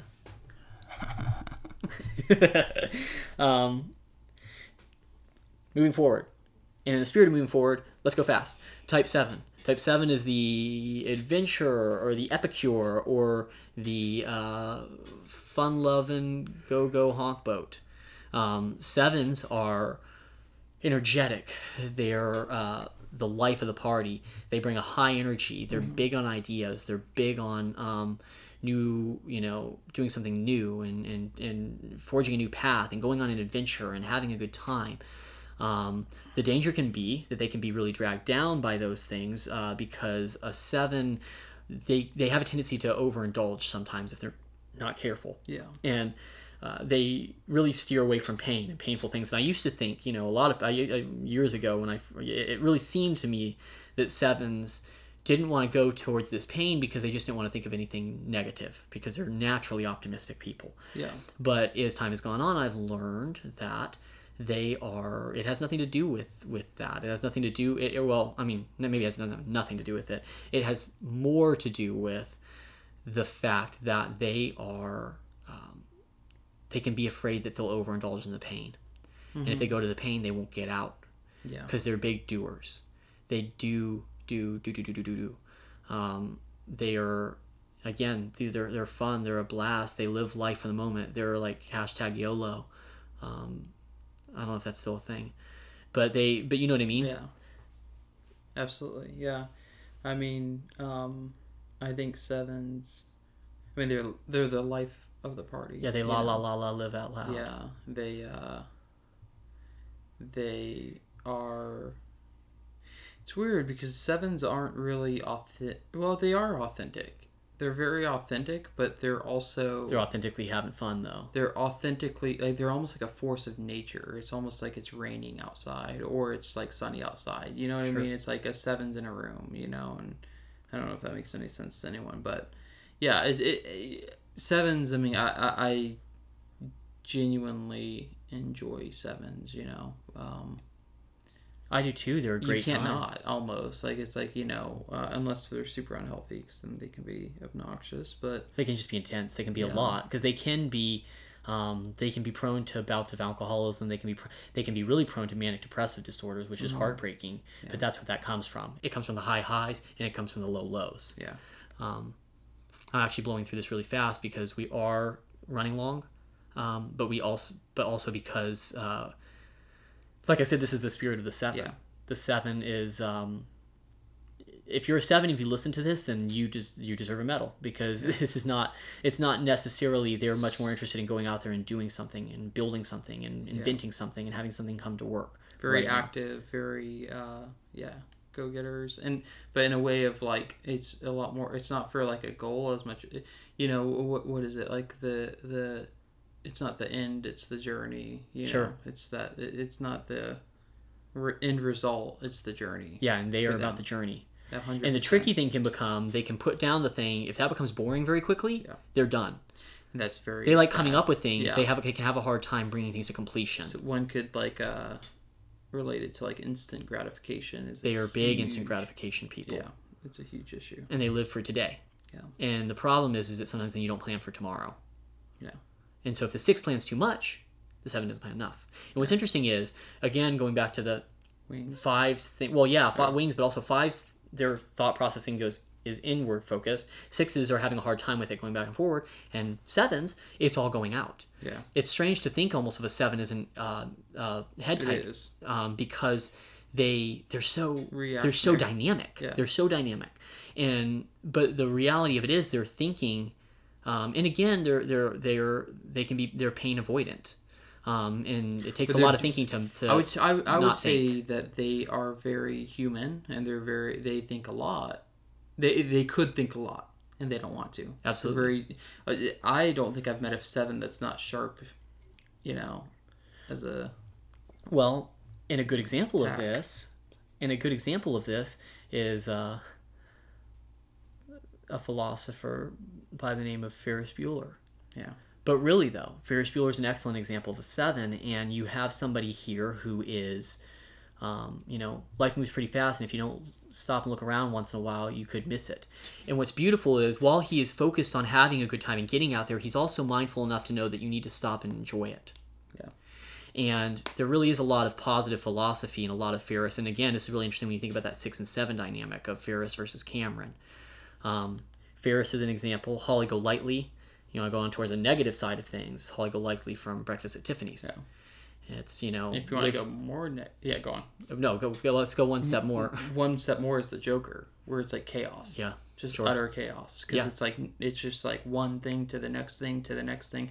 The line from The Dark Knight, when he's like, I just wanted to see what happens. I'm just like a dog chasing a car. I wouldn't know what to do when I caught it. I wouldn't even know exactly. It's like that's just like so good, and it's like I'm gonna watch The Dark Knight tonight. Yeah, that's like that's like the epitome of bad for a 7. Absolutely. But yeah, Fozzie Bear is one that I appreciate bringing it back up. Fred and George Weasley.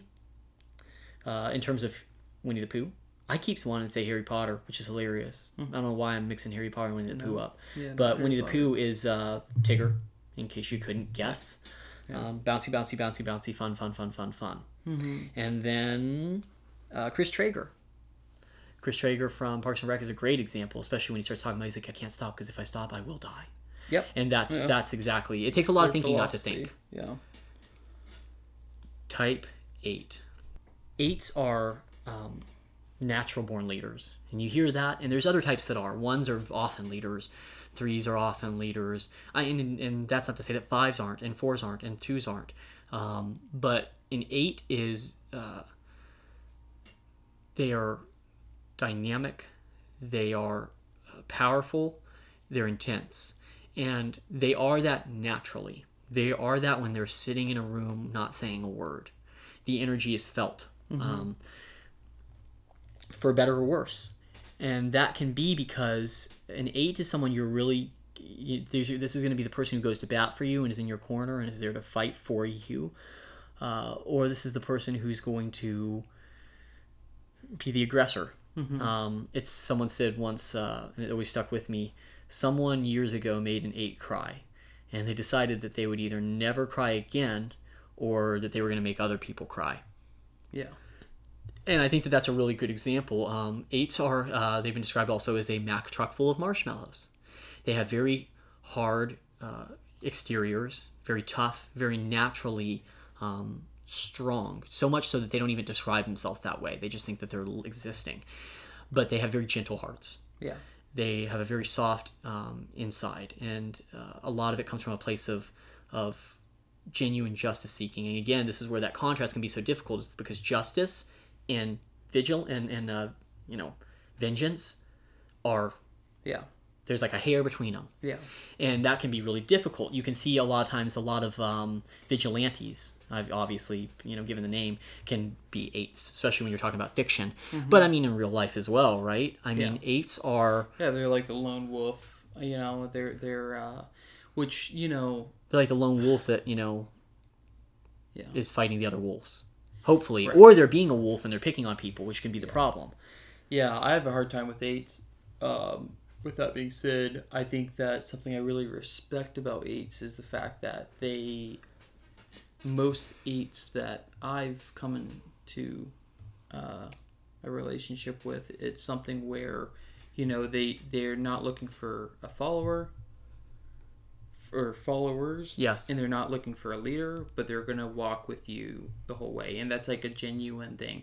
And that's another thing, like, the two most authentic numbers would be a 4 and an 8. Yes. I've heard it be said, like, it's the different sides of the same coin. Yeah. Which is a fantastic way of putting it, where it's because like, if 4s have a very gentle outside, they have a very strong resilience inside. Yeah. And then 8s are very gentle inside, but they're very tough. Yeah, outside. And then the coin itself is authenticity, Sure. But on the flip side, I think that 8s, they can be very... they can be overbearing. It's almost like letting an animal out in a room. And I don't mean it to be rude. I'm just saying, like, it you mean feels... like whether it's gentle or whether it's aggressive? Well, it's just, it's like they don't know how to play with other people, and it's like, it can be very difficult. Boundaries can be very hard for an 8, mostly because sometimes they just don't see them. Mm-hmm. 8s can have a hard time. I feel bad for 8s in this capacity because I don't think that they understand always how intense they are. No, it's honestly like I was going to say Lenny from of Mice and Men, but I don't think he's an 8 at all. I'm just saying, like, I think that they can, like, they have... But they don't know their own strength. They think they're having fun. They think they're having fun, and they're actually very, being very hard on other people. But on the flip side, like, 8s, I mean, in this world, with how tough it can be, it's like, I've seen 8s be extremely good leaders, whether they accept that or not, Sure. They're very resilient. They're very, they do, you can tell that they bear a load of, They carry the weight. Yeah, they carry the weight, and they really do it well. Yeah, they do. You can't complain about that, especially if you're the one that's getting the weight. Yeah. Protected by the weight that would be crushing you, Yes. So, yeah, they're protectors, they're defenders. Yeah. They can also become tyrants if they're not careful. Yeah. Which it's very, when you're any number, I would say this, especially like 2s, 1s, right. 4s, probably every number on this list. But like, if you're an intense person, it's kind of hard not to be like, it's like intensity for good is good, and then intensity for bad is really bad. And it's like, well, it's good for, and it's good for 8s to learn to read the room. Yeah, that's what they could really use to do, because it can be hard for them. And I think that what's interesting is when I know an 8 who's actually pretty healthy. I don't even know if it's hard for them. It's like, on top of it being hard for them, it's like, do they care? That's the better question. Sure, that's what I mean by it's hard for them. That's a 2-layered thing, where right. It's like, it's tricky, because it's like, even if you can make them read a room, it's like, do they care about the room? Sure. That they're reading, and it's like, that's a good question, and it's tricky. And it's interesting because when you see an 8 that's very healthy mm-hmm. and has done the work and put the work in, they recognize that strength is something to have respect for. Yeah, they treat themselves like a loaded gun. Yeah, which if any type is a loaded gun, it's an 8. Yeah. Sure. Loaded bazooka. Some examples of 8 in fiction, we've talked about this before, is if you listen to our Training Day episode, is Alonzo Harris. Yeah. You want to talk about that line between vengeance and justice. You can see how this guy got this way. Sure. You got to be a wolf to protect the sheep, right? Yeah. Rooster Cogburn mm-hmm. from True Grit is a really good example in terms of Winnie the Pooh. It's Gopher. mm-hmm. He's always blowing things up. He's like, get out of my way. I'm trying to do something. What are you doing? Yeah. Jean Valjean. Yeah. Will Hunting. Mm-hmm. From Good Will Hunting. He's very, hard shell, right? Mm-hmm. Batman. Yeah. Is an example. There's a host of people who, they place him as a host of characters if you read websites and things like that. But if you've done enough reading in the comics and things like that, you see that this guy is, especially you're talking about a guy whose parents died in an alleyway when he was a child. And he's going to make sure he's going to make sure no one else cries, right? Never cry again. I love this because I have Godzilla on here. There's that. Yeah. But he just is. But He is is. though. Can't You deny got this protector, but he also might smash you. Yeah. The Beast, being the Beast. Magneto, speaking again of that. Yeah. And this is again with that 8 and for counterphobic 6. Yeah. The difference is the 8. I've heard it said before that the 8 doesn't feel that pain, but I don't think that's or the 8 doesn't feel that fear. I'm sorry, but I don't think that's necessarily true. Yeah. Well, but they certainly don't feel it like the 6 does, where the 6 is moving out of anxiety and 8 is, I think, taking care of business. I think it's reactionary. Sure. That's a big thing. Is like I don't think that I think it's thinking. You Sure. know, you get the trophy for saying you think all the time. For if you're 6, and then you get the trophy for saying that you react all the time if you're an 8. Right. You know, that's what I would say. When we Especially talk about counterphobics, like, you know what I mean? It's like you might think more, but is that always the best thing? Well, and when we talk about the 8s, 1s, and 9s, again, external, internal, conflicted. Yeah. The external, their core is, again, so for the head you have competency and fear, and for the heart you have worth and shame, and for guts, or the reactionary types, you have anger. And the anger of an 8, it can come up like a flash and go away. They'll just let you know. They're telling you how it is. They're very authentic. They're very authentic. Yeah, for a 1, that anger is pressed down. It's kept in check by their strictness and their rigidity and their desire to be proper and ethical and upright and all that. Yeah. And then for a 9, it's conflicted, and we'll get there. Yeah. And then the last one I have is Katniss Everdeen. Yeah. From Hunger Games, which is, again, you're talking about a naturally strong protector. There's not even any hints of like malice, or she's not even overbearing. She just does what needs to be done. Exactly. Yeah. I mean, I would say anything John Wayne. John Wayne is a good example. Whole, yeah, it's just like, he really embodies what 8s seem to be like. And Wolverine, along with the X-Men. He's, I mean, if you'll see a lot of like the lone wolf, like I'm the tough boy, smoke a cigar, ride a motorcycle. Yeah, but also does care. But has a heart, And then like Dwight Schrute. I love that. It's an that's so funny. It's funny because, and that's a good example though, because it's like, Dwight, I think, is someone who also looks like a 6. Yeah. But it's like, I think that he's just doesn't care. He doesn't care enough to be 6. I don't think he cares enough to be 6, but I think he cares so much about the few things that he cares about, which is like Michael and, a few other people. The Office. Yeah. The type 9, and our last type, is known as the peacemaker, or the mediator. The type 9, that anger, right? Internal, external, conflicted. They're conflicted. They call the anger of a 9 a sleeping anger. And we'll pause on that for a minute, but I think it's good to address the anger up front. It's also a little sad that the 9 is at the end, because it's easy for the 9 to get overlooked, and they've trained others to help to overlook them. When you talk about a 2 and a 9, it can be very similar because they're both others focused.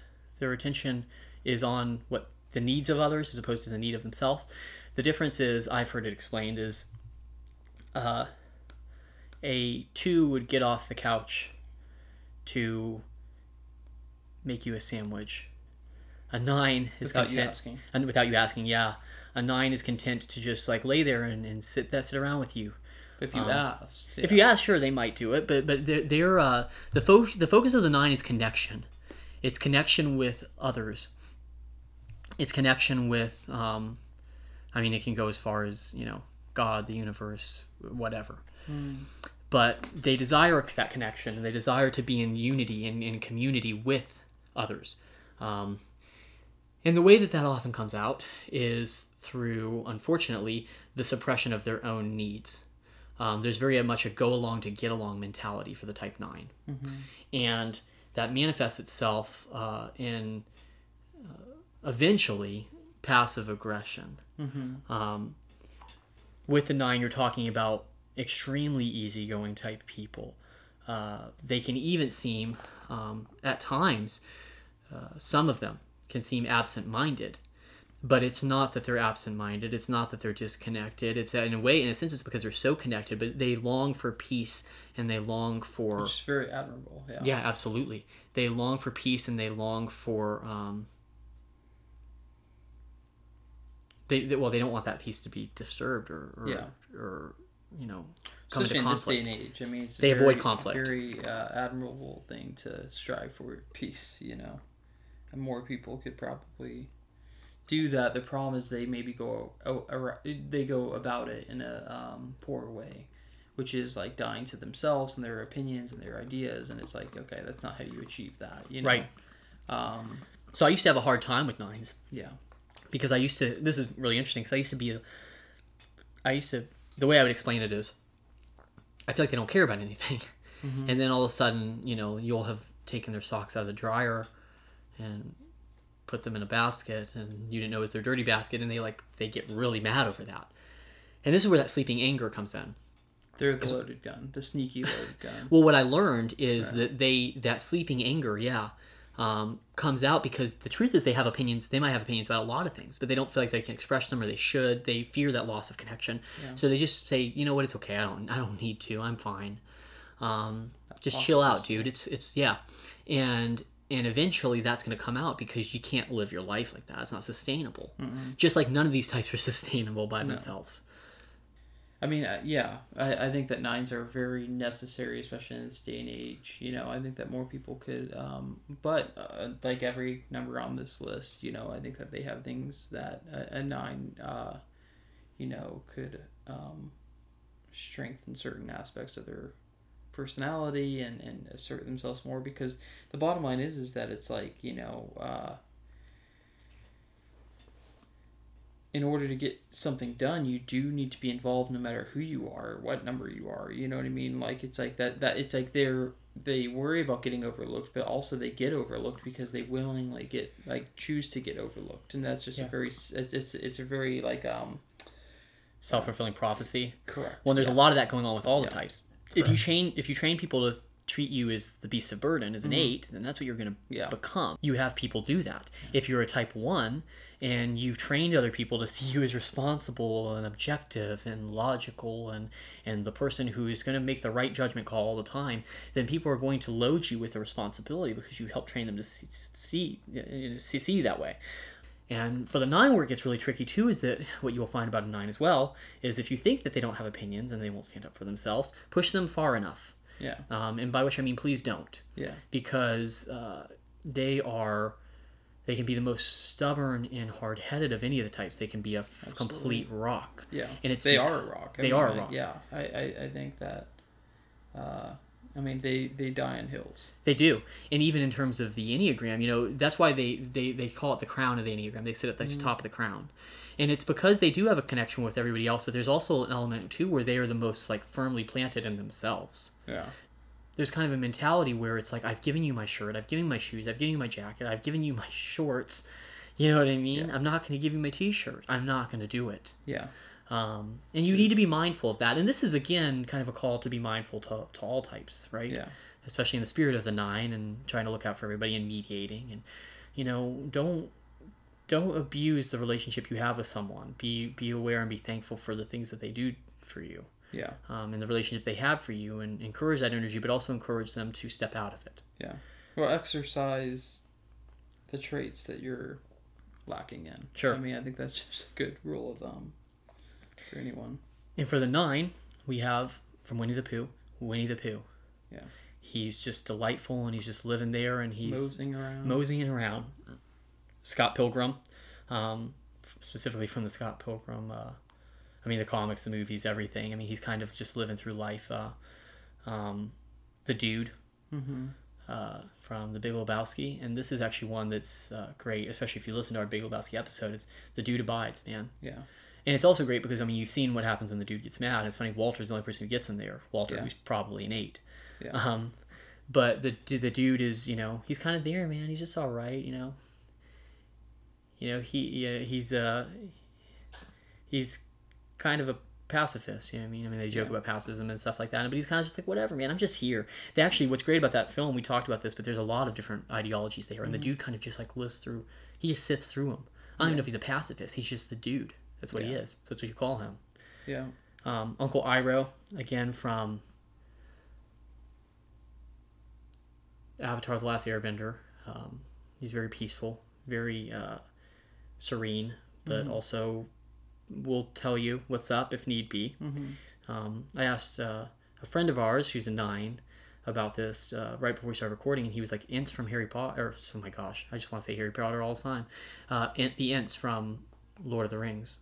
Like, they're all pretty much, but I'm like, it's a good, Yeah. He's right. They're like, we'll get there when we'll get there. Yeah. Yeah, and the only one I would add to that list is Walter White. I'm so glad you said that because I thought about this earlier in the episode and I Breaking Bad. didn't write it down. Yeah. I love this too, by the way. And he's kind of like that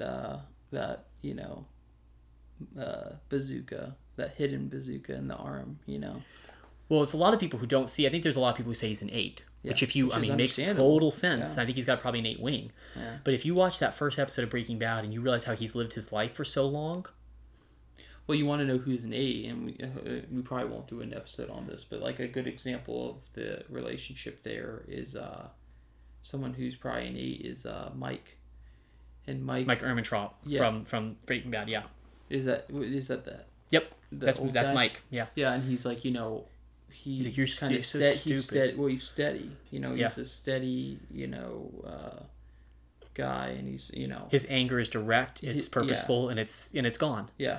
Walters is erratic and Yeah, and he dangerous. says that about him. He's like, he's a ticking time bomb. I don't want to do business with him. And then he ends up, well, I shouldn't say much because... In case you watch Breaking Bad, and you should, because it's literally the best show I've ever watched. In case you haven't watched it yet, which is shameful if you haven't. But anyways, whatever the case, I think that's a great comparison of like... Well, and for that why matter... he's not an 8. And for that matter, Hank Schrader, who I also think is an 8. Yeah, he's probably an 8. Yeah. And it's fun. That's a great example, by the way, when you take a look at the wings. You probably got 8 with a 9 wing for Mike Ehrmantraut, so it's a little bit more toned down because he's got those 9 qualities, and an 8 with a 7, so he's a little bit more erratic and dynamic. Yeah. Is Hank Schrader. But even Hank, he'll tell him things where he's like, you don't get it.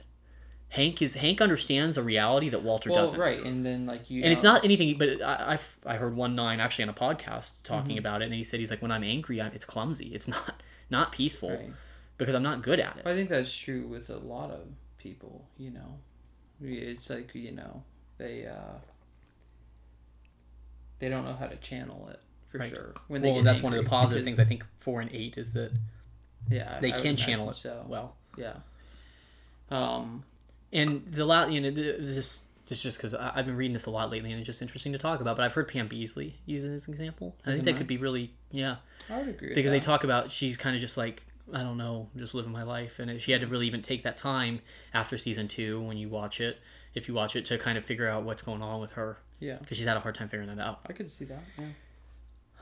And so the goal here, that was our brief, introduction to the Enneagram.